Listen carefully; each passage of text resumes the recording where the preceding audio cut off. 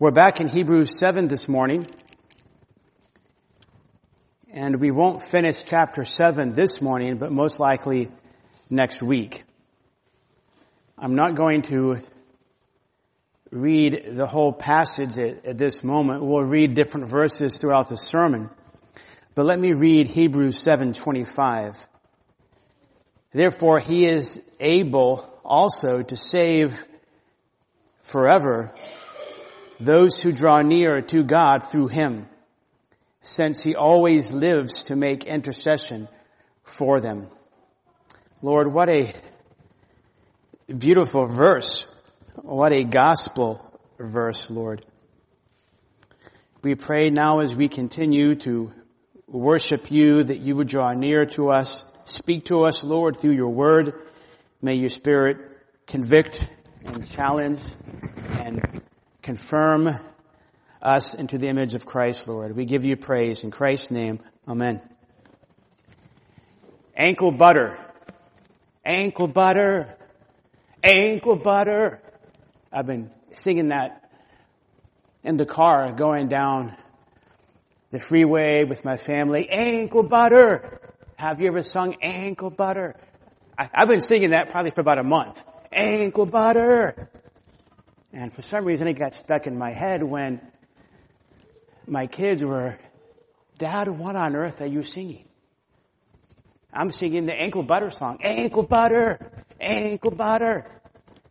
Of course they laughed and oh my, Dad, it's not ankle butter. It's ain't nobody better. It's a Christian song about Jesus. But I was singing ankle butter throughout the whole house. Ankle butter. And they said, Dad, there ain't nobody better than Jesus. So I thought, well, maybe they could have been a little bit more clear in how they pronounce the words. There ain't nobody better than Jesus. Sometimes we can be unclear in our perception of Jesus. Sometimes perhaps we may miscommunicate him. And so people can get the wrong idea, or even we can get the wrong idea about Christ. The book of Hebrews basically is saying there ain't nobody better than Jesus. Jesus is better than the Old Testament prophets. Jesus is better than the Old Testament priests. He's better than Moses. He's better than Joshua. He's better than Abraham. He's better than the human high priest. He's better even than the Sabbath. There's nobody better than Jesus. The book of Hebrews is saying that Jesus is wonderful. So don't walk away from him. Jesus is wonderful. So don't walk away from him. Don't throw in the towel of your faith. Rather, take hold of Christ by faith. That's the message that we see, especially here in Hebrews chapter 7. And we've said that in order to understand this chapter better, as it fits into this overarching theme of there ain't nobody better than Jesus, so don't toss in the towel of your faith, but rather take hold of Christ better today than yesterday. In order to understand how chapter 7 communicates this, we're looking at the emphasis of the text, the explanation of the text, and then the exhortations that flow from the text. We've seen the emphasis of the text. We started last week also the explanation of the text. And we looked at several of them. This is the right sermon. And so we're going to continue on. Next week we'll look at the exhortations of the text and even one more point on the explanation. But this morning we're going to resume where we left. Last week we said underneath the explanation of the text, we said Jesus Christ is king. He's not just your priest. He's superior to the Abrahamic covenant. And then this morning, number 3, we're going to say this. Christ's priestly ministry is eternal. Christ's priestly ministry is eternal. That is eternally stable. He ministers to you and for you without end. He's not going to move away. He's not going to pass on. He is your chief minister forever and forever. Therefore, don't give up. Don't give in to Satan, to sin, to the world. Keep pressing forward, taking hold of Christ. And this is developed here in this chapter, not necessarily sequentially, but throughout this chapter and even throughout the whole book. But we'll look at how this develops in 3 different ways. That is, again, there ain't nobody better than Jesus, so don't drift away from Him, but stay fixed on Him. That's even what Hebrews 12 says, right? In Hebrews 12 it says, fix your eyes on Jesus, the author and perfecter of your faith. Verse 3, consider Him. Keep focused on Him. He's the greatest there is. He's the bestest there is. Focus on Him. He is your chief minister forever. And this is developed first in verse 3. Look at what verse 3 says. Without father, without mother, without genealogy, having neither beginning of days nor end of life, but made like the Son of God, He remains a priest perpetually. Now, in context, this is talking about Melchizedek. Chapter 7, verse 1 says, for this Melchizedek, king of Salem. Previously, it's been said that Jesus is in the order of Melchizedek because these Hebrew believers, again, they were under pressure by their religious friends and their religious community that your life, since you came to Jesus, hasn't gotten easier. It's gotten harder. So you have to probably go back and make the type of sacrifices that we're making in the Second Temple Judaistic religion. You have to come back to your family roots and go to your high priest, lay your hands on this animal, confess your sins, and get right with God. Give up that Jesus is the Messiah. Was Jesus a Levite? Then why are you going to Him to confess your sins? Only Levites are true priests. And so the Spirit of God is teaching these beloved believers that it wasn't always the case that only a Levite could be a priest. There was a Melchizedek that was a great priest outside of the whole Abrahamic family, and even before Abraham was there, and he was a witness of God. He was chosen of God, and he was even a king and a priest. And so verse 3 is getting even deeper into this, and it's comparing Melchizedek to Christ. And even when it says, but made like the Son of God, it's the type of Greek that's used of a model. In fact, one lexicon says to cause a model to pass off into an image or shape like it, to resemble it, when it says made like the Son of God. And the providence of God, God made Melchizedek as a model of what Jesus Christ, the Son of God, incarnated, would be. And part of that is what it says here at the beginning of verse 3. Without father, without mother, without genealogy. Now, in the Greek text, when it says without father, without mother, without genealogy, each of these phrases is one term that begins with the Greek letter A, which means not or no. No father, no mother, no genealogy. And it would have stood out to the readers. It would have been very rhythmic. It's being emphasized that Melchizedek didn't have a father, didn't have a mother. Well, what does that mean? Is he divine? No, the last phrase explains the first two. I'm looking at verse 3. Without genealogy. Remember that for the Jewish community, you can look at the book of Numbers and even 1st and 2nd Chronicles. They were very concerned about who were they related to. You can even look at Matthew 1. Is it Luke 3? You can look at all the different family lines and tribes and detailing it back all the way to Abraham. They were very concerned about that. But for Melchizedek, it says that he didn't have a genealogy. And He didn't have a mother or father in the sense that when you look at Genesis 14, there's not Melchizedek, son of, who was a son of, who was a son of, who was a son of, who was a son of. Remember when we went through Genesis, sometimes, and even Joshua, there could be all these lists. But for Melchizedek, there's nothing. It's just, poof, he's there. And that was to be, as it says in verse 3, a model of Christ, painting the picture that one day, Micah 5:2, there would be, the Messiah would be born, Isaiah 9:6, born in Bethlehem to a virgin. Melchizedek was human, but he was a model of Christ who was to come.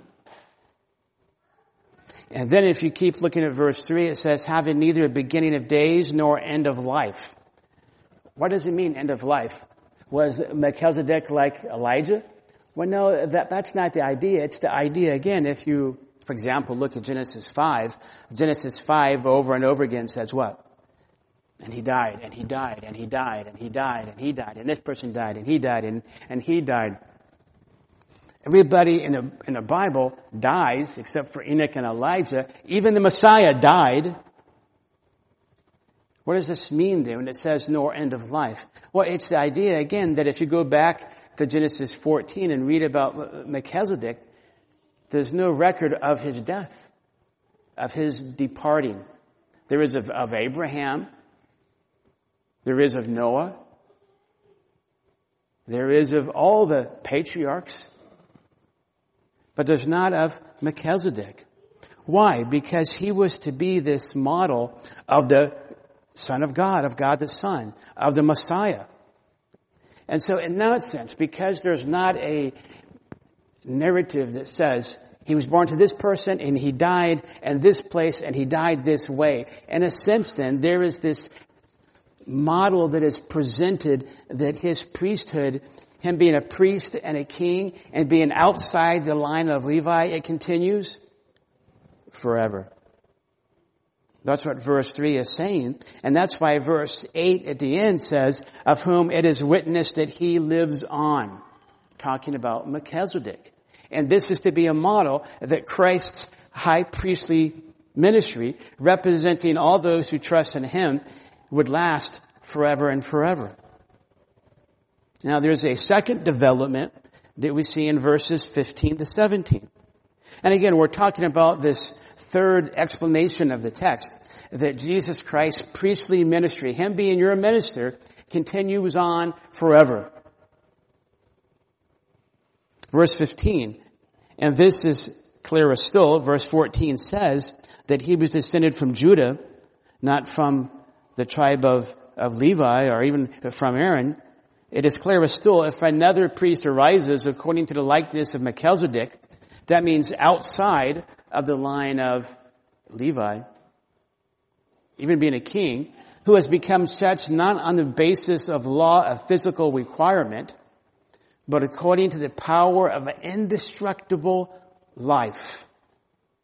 For it is attested of him, you are a priest forever, according to the order of Melchizedek.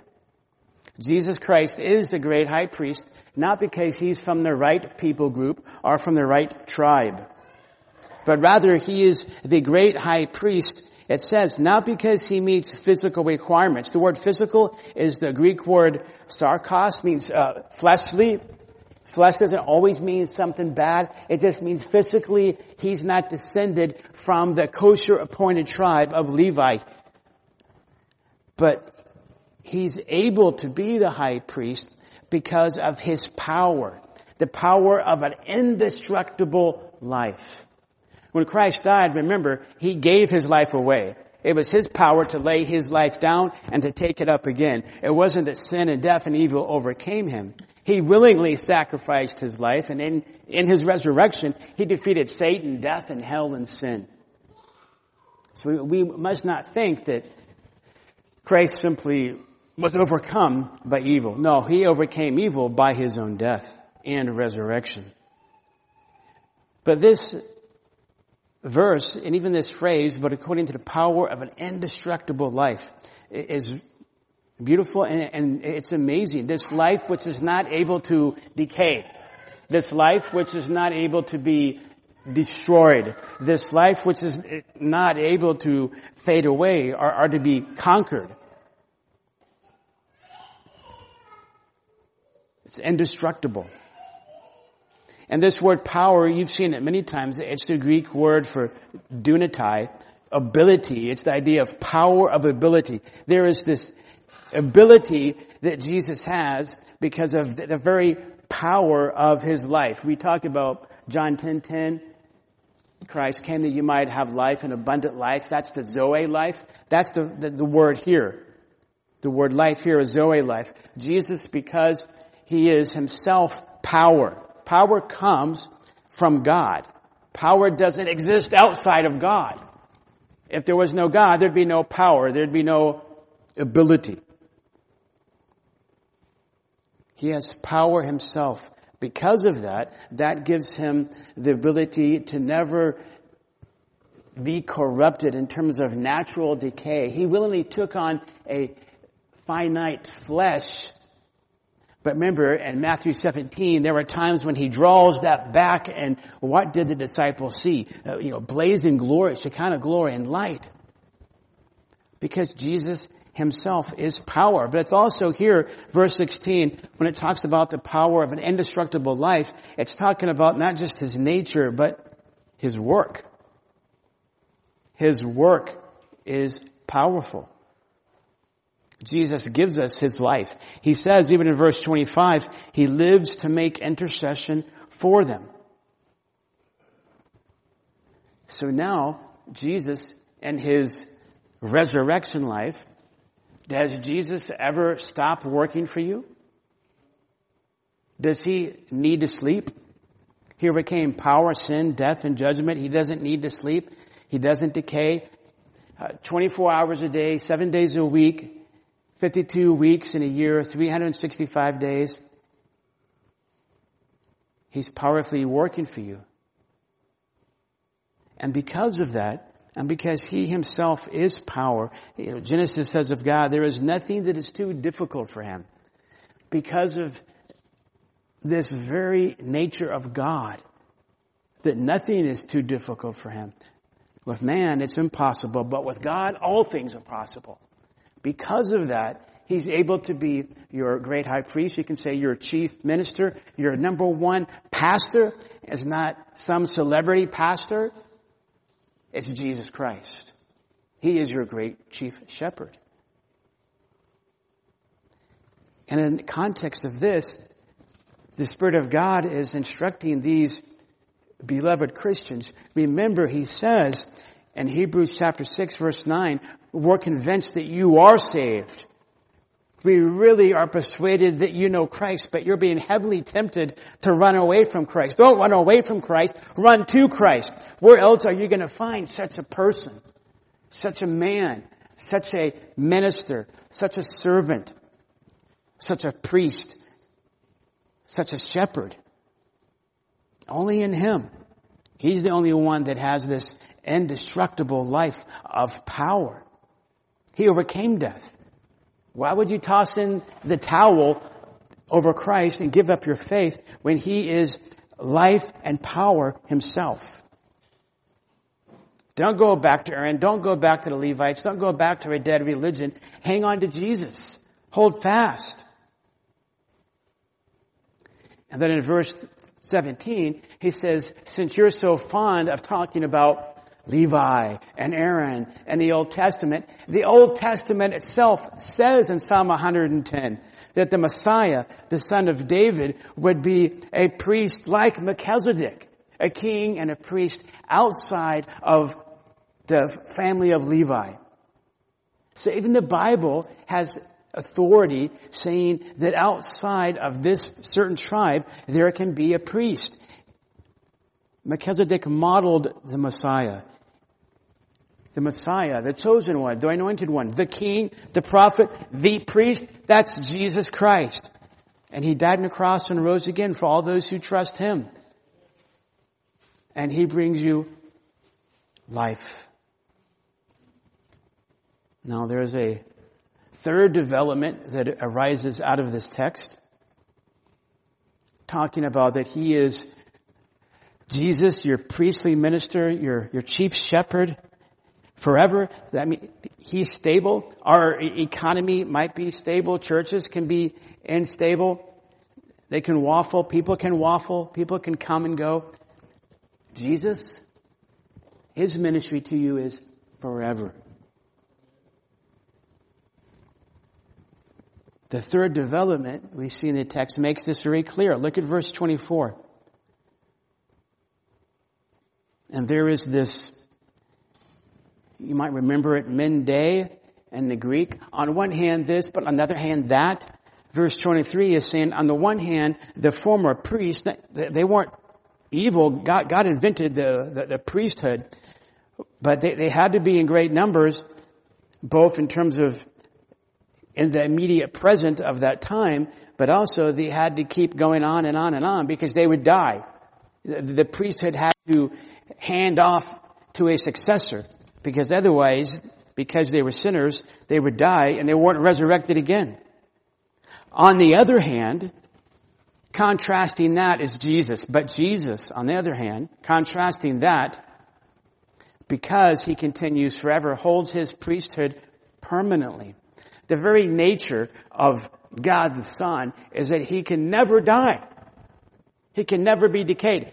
God the Son took on humanity, took on finiteness, and willingly gave up his life, separated from God. And his body died, that human body, but now he has a glorified body, and he continues forever. And so his priesthood, it continues on in a permanent fashion.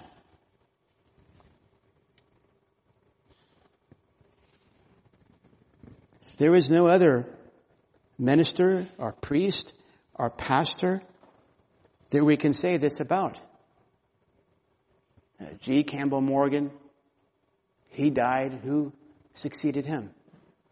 Martin Lloyd-Jones. Who succeeded Martin Lloyd-Jones? Does anybody know? I have no idea. Spurgeon. After Spurgeon died, who succeeded Spurgeon? Who was his successor? His son? Maybe, I know. It kind of fades away, after Thomas Watson, Jonathan Edwards, who was the successor? He got kicked out of his church. Jonathan Edwards got kicked out of his church. Even today, R.C. Sproul had a small church, and he passed away. He's with the Lord in glory. Who's the pastor of that church now? I don't know. Who's going to be the pastor of Grace Community Church after John passes? Don't know. Men and pastors come and go, but there's a chief pastor, a chief shepherd, and his priesthood, his ministry is permanent. It continues on directly for you. And so the Spirit of God is saying to these beloved Christians and to us, don't be a fanatic of your local priest. To us, don't be a fanatic of local pastor or a celebrity pastor. Have a biblical fanaticism about Jesus Christ. That's what the book of Hebrews is saying. That's why, again, it says in chapter 12, fix your eyes on Jesus. I don't think it ever says in the Bible, fix your eyes on anybody besides, in terms of a person, besides Jesus.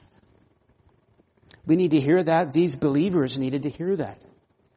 And so again, he's telling us and he's telling these beloved people, don't walk away from Christ. People and men, organizations will let you down and fade away into eternity, but not Jesus. He ministers forever and forever. Now, there is a fourth explanation of this text, and it's very similar to what we just said. It's very similar to what we just said, except now the text, the Spirit of God says, and God promises that it will be so. Jesus Christ is divinely promised to be your forever minister. Not only will Jesus be your forever minister, God makes an oath and He promises that Jesus will be, I say this with utmost seek to respect and holiness to God and the Word. Jesus is your personal pastor. And I say that in a biblical sense, and we'll talk about that later, because we see this in verse 25. He lives to make intercession for them. He is your chief minister, your chief shepherd, right? All pastors, all ministers, we are under shepherds, under Christ. But the Lord promises that He will be your minister, your chief priest forever. But it's promised and an oath by God. That is God the Father. Look at verses 20 and 21. And as much as it was not without an oath, for they indeed became priests without an oath, but He with an oath, through the one who said to him, the Lord has sworn and will not change His mind, you are a priest forever. Quoting Psalm 110. So much more also, Jesus became the guarantee of a better covenant. And we'll consider details of a better covenant much more next week. Right now, just focusing on 20 through 22. There again is this contrast. You can see this in 20 and 21, and also in verse 22, but especially 20 and 21. The contrast here is that with the Old Testament priests, there was never a time when God said to those priests, you, son of Levi, forever your ministry will endure, you yourself, your personal ministry as a priest, I promise that you will minister forever to the people of Israel. That promise was never made. That oath was never given. It says in verse 21, for indeed they became priests without an oath. It was by family lineage. I'm a Levite, so I'm a priest. But for Jesus Christ, the Son of God, it was the plan of the triune God, voiced by the Father, saying that I promise, I swear, you will be my priest to my people, and this will be your mission forever. But He, with an oath through the one who said to him, Yahweh has sworn, and He won't change His mind, you are a priest forever. That means that forever and forever, God has promised the most loving, the most caring, the most righteous, the most wise, the most gracious, the most powerful minister ever is going to minister for and to you forever. And God promises that it's going to be this way. That's a powerful promise. And this in context is why it says that it is a better covenant. There's more reasons why it's a guarantee of a better covenant. But God, the Father, has promised in God, the Son, that this minister, this priest, who is also a prophet and a king, is going to do this forever and forever for you.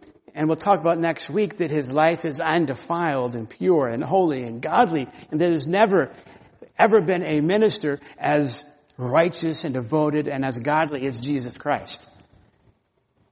And so that's why we fix our eyes on Him.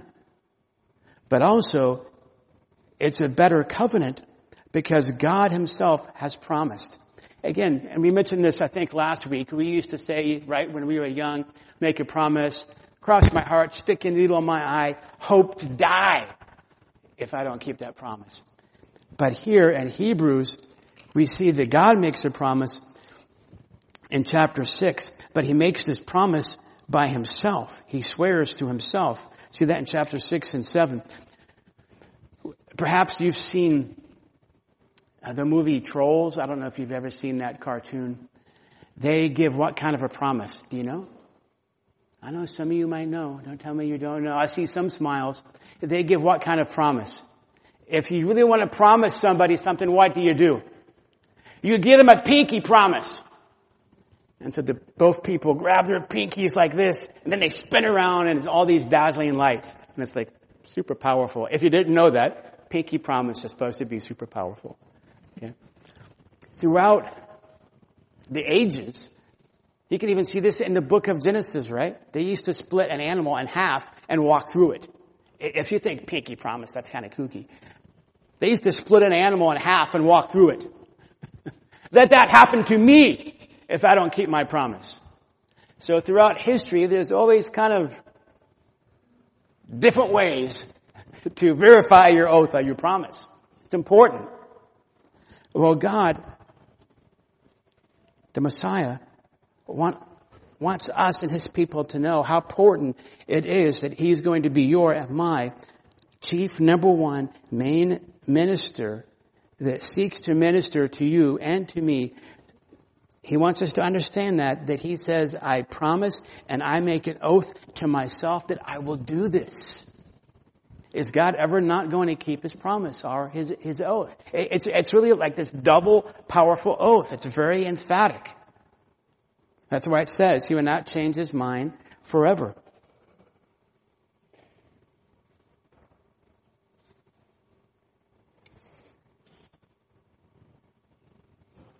I think it's very important, and I'm not trying to slight anyone, and who knows what the Lord will do with me. What I mean, and I've shared this before. When I was, maybe you're getting tired of it, but when I was in India years and years ago, there was a man there, and he was from a company, I think in Sweden, but he was Australian, and he was teaching on God's will, and he said, Tom, do you believe that God wants you in India? I said, I don't know. He said, really, you don't know if God wants you in India? I said, I don't know. So he said, can I see your Bible? So I gave him my Bible, and he wrote something in it, and he handed it back to me, and I had said, I don't know if God wants me in India because it's not in the Bible. So he wrote in the front part of my Bible, and I looked at it and it said, Tom, God wants you in India. And then he said, there you go, it's written in the Bible. And I said, you probably should have added to God's word. I wouldn't have done that. And it was funny. We laughed about it. And then about 2 months later or so, I was in the U.S. And so I would share that story with everybody, and about 3 years later, I was back in India. It's like, whoa. And then I would share that story with everybody, and then, 9 years later, I was back in the U.S. So what I'm saying is that you can have a pastor or a minister that has no desire necessarily to leave, but God in His providence can do what? Boom, boom, boom, boom, boom, boom, boom, boom, boom. At the same time, I have met ministers in person that have told me, Tom, I want to work my way up to right beside this one pastor. I'm going to do whatever I can do to get to the top. I've heard that more than once. And he did. He did. And then he went someplace else. And then came back. And then went someplace else. What this text is saying is that there is a priest, there is a pastor, there is a minister, there is a servant of God, there is a shepherd that doesn't seek to have ambition and move on from his pastorate. And his name is Jesus Christ. The mission that he has, he will stay in. He finished the atonement part of it, but now he seeks to always apply that to those that are his forever. I'm not saying it's wrong in God's will if God wants a man to move on. What I'm saying is that Jesus Christ is better than all of us. And this text is saying that he's not going to die. He died and rose again, but he's focused on this mission for you. And he's not, Father, can I do something else? These people, man, they're so bad. This is crazy. Jesus is focused on his mission resolutely for you. And this is a promise from God.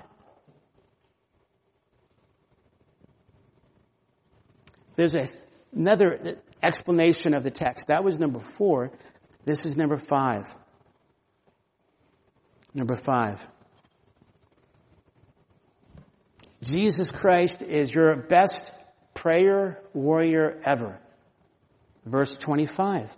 It says in verse 25, since he always lives to make intercession for them. Jesus Christ is your best prayer warrior ever. I am not your best prayer warrior ever. I wish I was, but I fail. 1 Samuel 12:23, Samuel says, moreover, far be it from me that I should sin against God by ceasing to pray for you. That's a powerfully convicting verse. But Jesus Christ is the perfect example of that verse. He never will cease or stop praying for you, interceding for you ever. We've seen forever, forever, forever. And then here it says, he always lives to be interceding for them. Now I'm not saying there's anything wrong with this. We want people to pray for us. But sometimes we'll find somebody that we know is, who we believe to be a very powerful prayer warrior, or maybe some pastor, maybe somebody important and somebody that we know, and we'll say, please pray for me, pray for me. I seek to pray for you, but that person and I will not be perfect in our prayers. Ever. I seek to be, but I'm far from that. However, this verse is saying there is a wonderful, amazing, superior, supreme, sufficient person that is always faithful to intercede for you, and that's Jesus Christ. Don't run from him. Don't drift away from him. Don't throw in the towel, but rather in faith take hold of him. Now let's break this down in several ways. First, this verse 25, is saying he is really able to save you. He's really able to save you.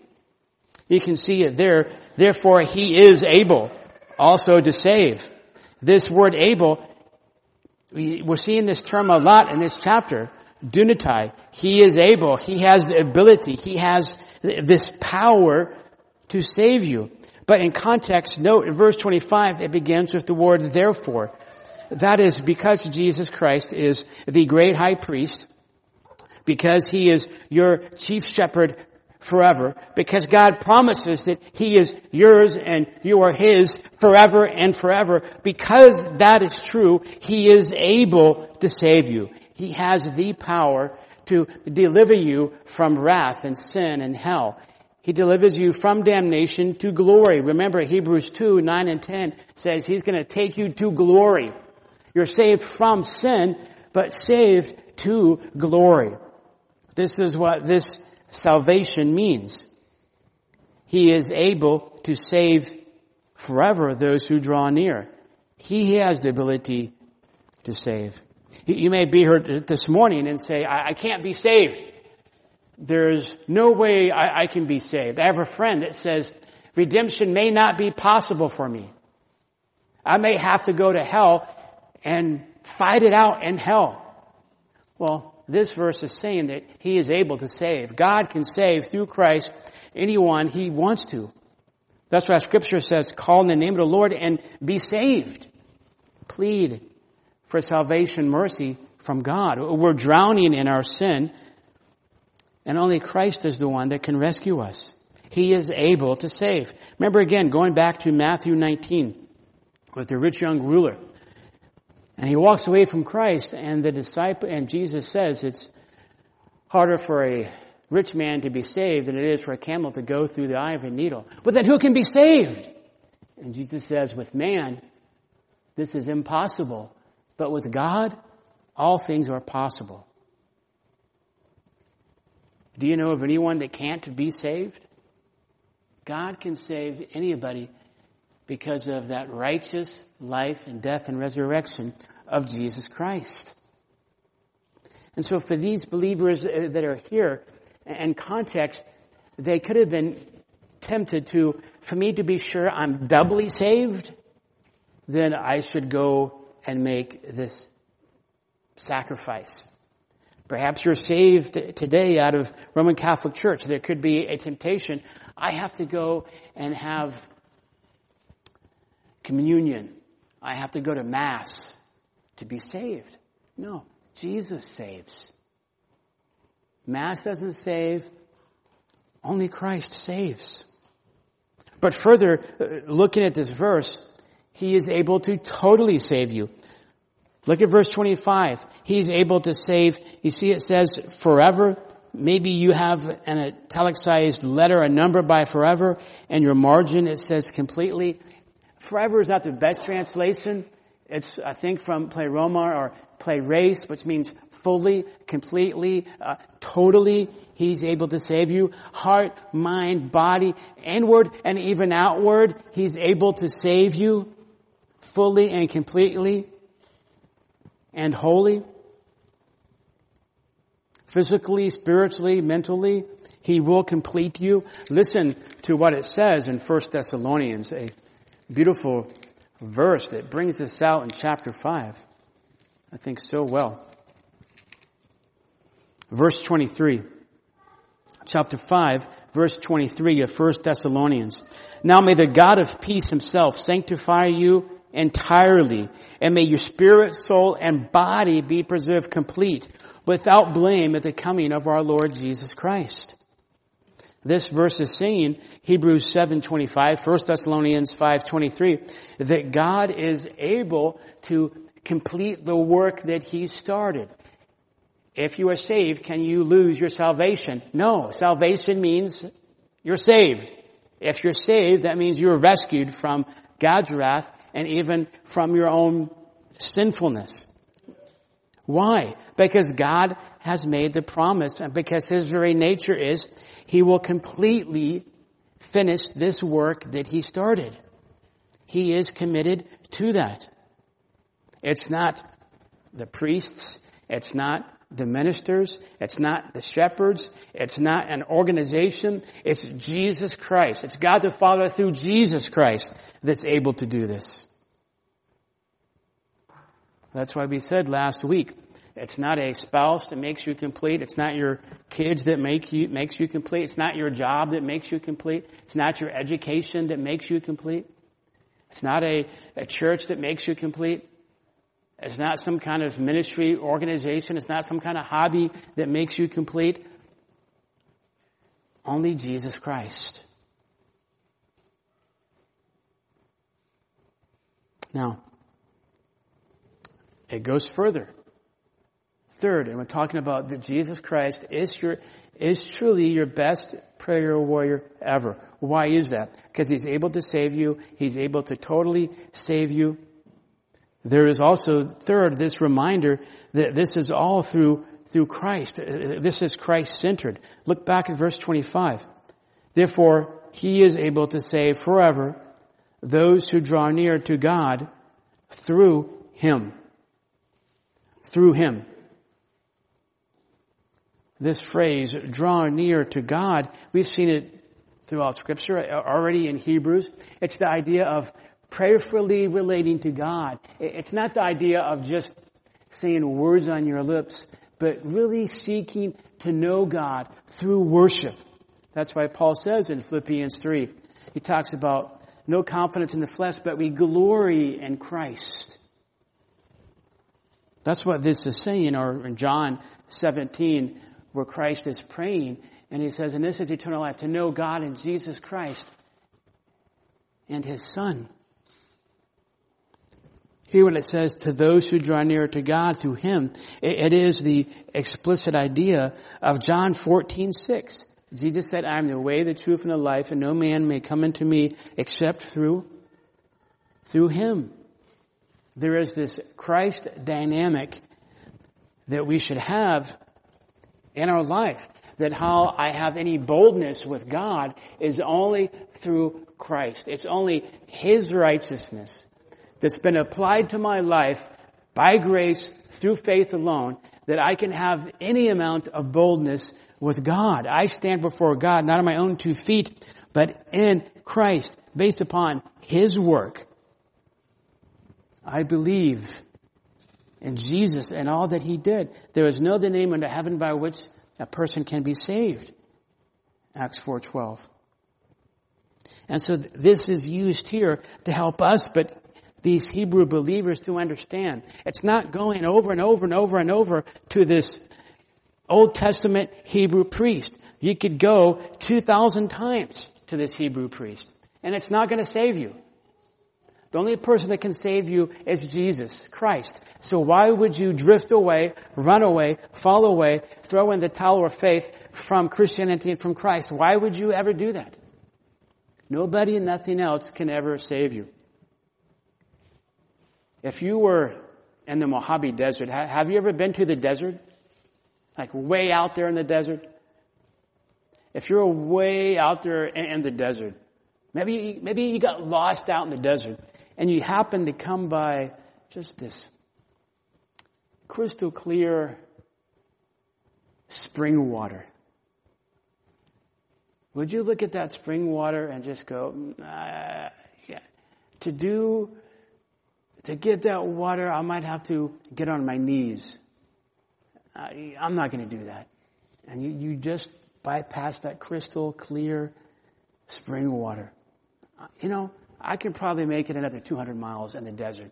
I'm going to try. Would that be wise?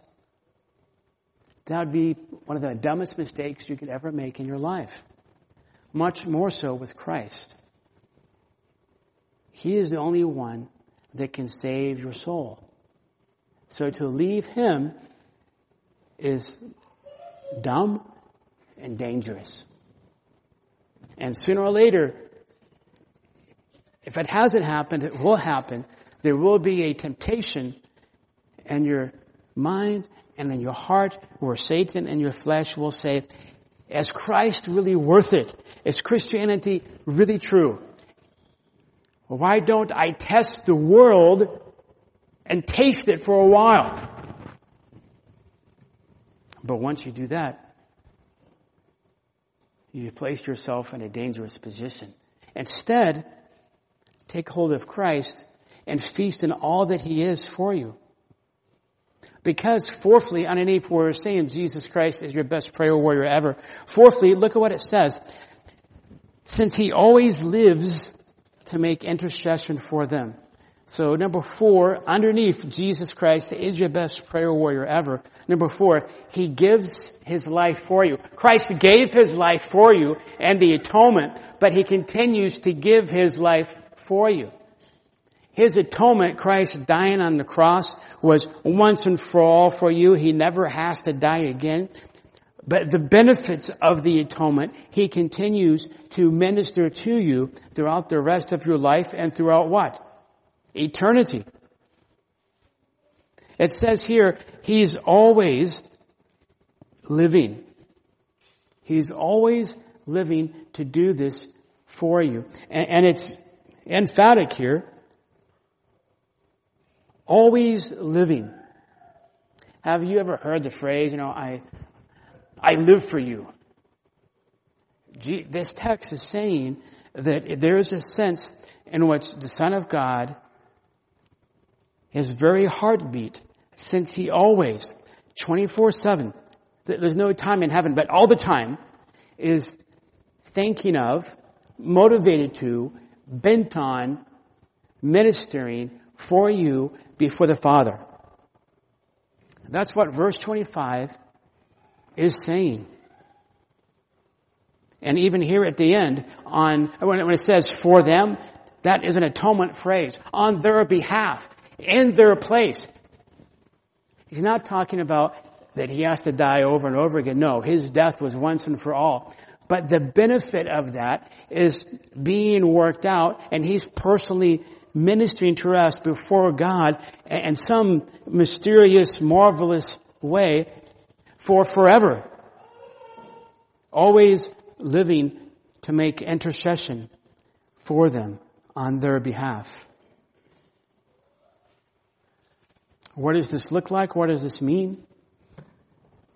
Well, it could be, maybe we see this in Zechariah where Jesus Christ says to Satan, no, these believers are mine. They have my perfect righteousness. Perhaps we can see glimpses of that in the book of Job, that they're justified. Certainly means that Christ gives us strength, grace, wisdom, love. Whatever you need, He still works for you. You can read John 17. Go home tonight, today, read John 17. Perhaps Jesus is still praying John 17 for you and seeking to work that out in your life. The atonement is done, but His ministry to you is not done. He said to the disciples that He'll be with you forever. Well, if Christ is with you, it's not just that He's here and not doing anything. Is Christ not doing anything for you? He's just, hi Tom, good luck. Is that what Jesus is doing? Jesus is still ministering and working, giving strength and grace and wisdom and might through His Spirit to us. And in some way, pleading our case before the Father, and Zechariah seems even to countering Satan.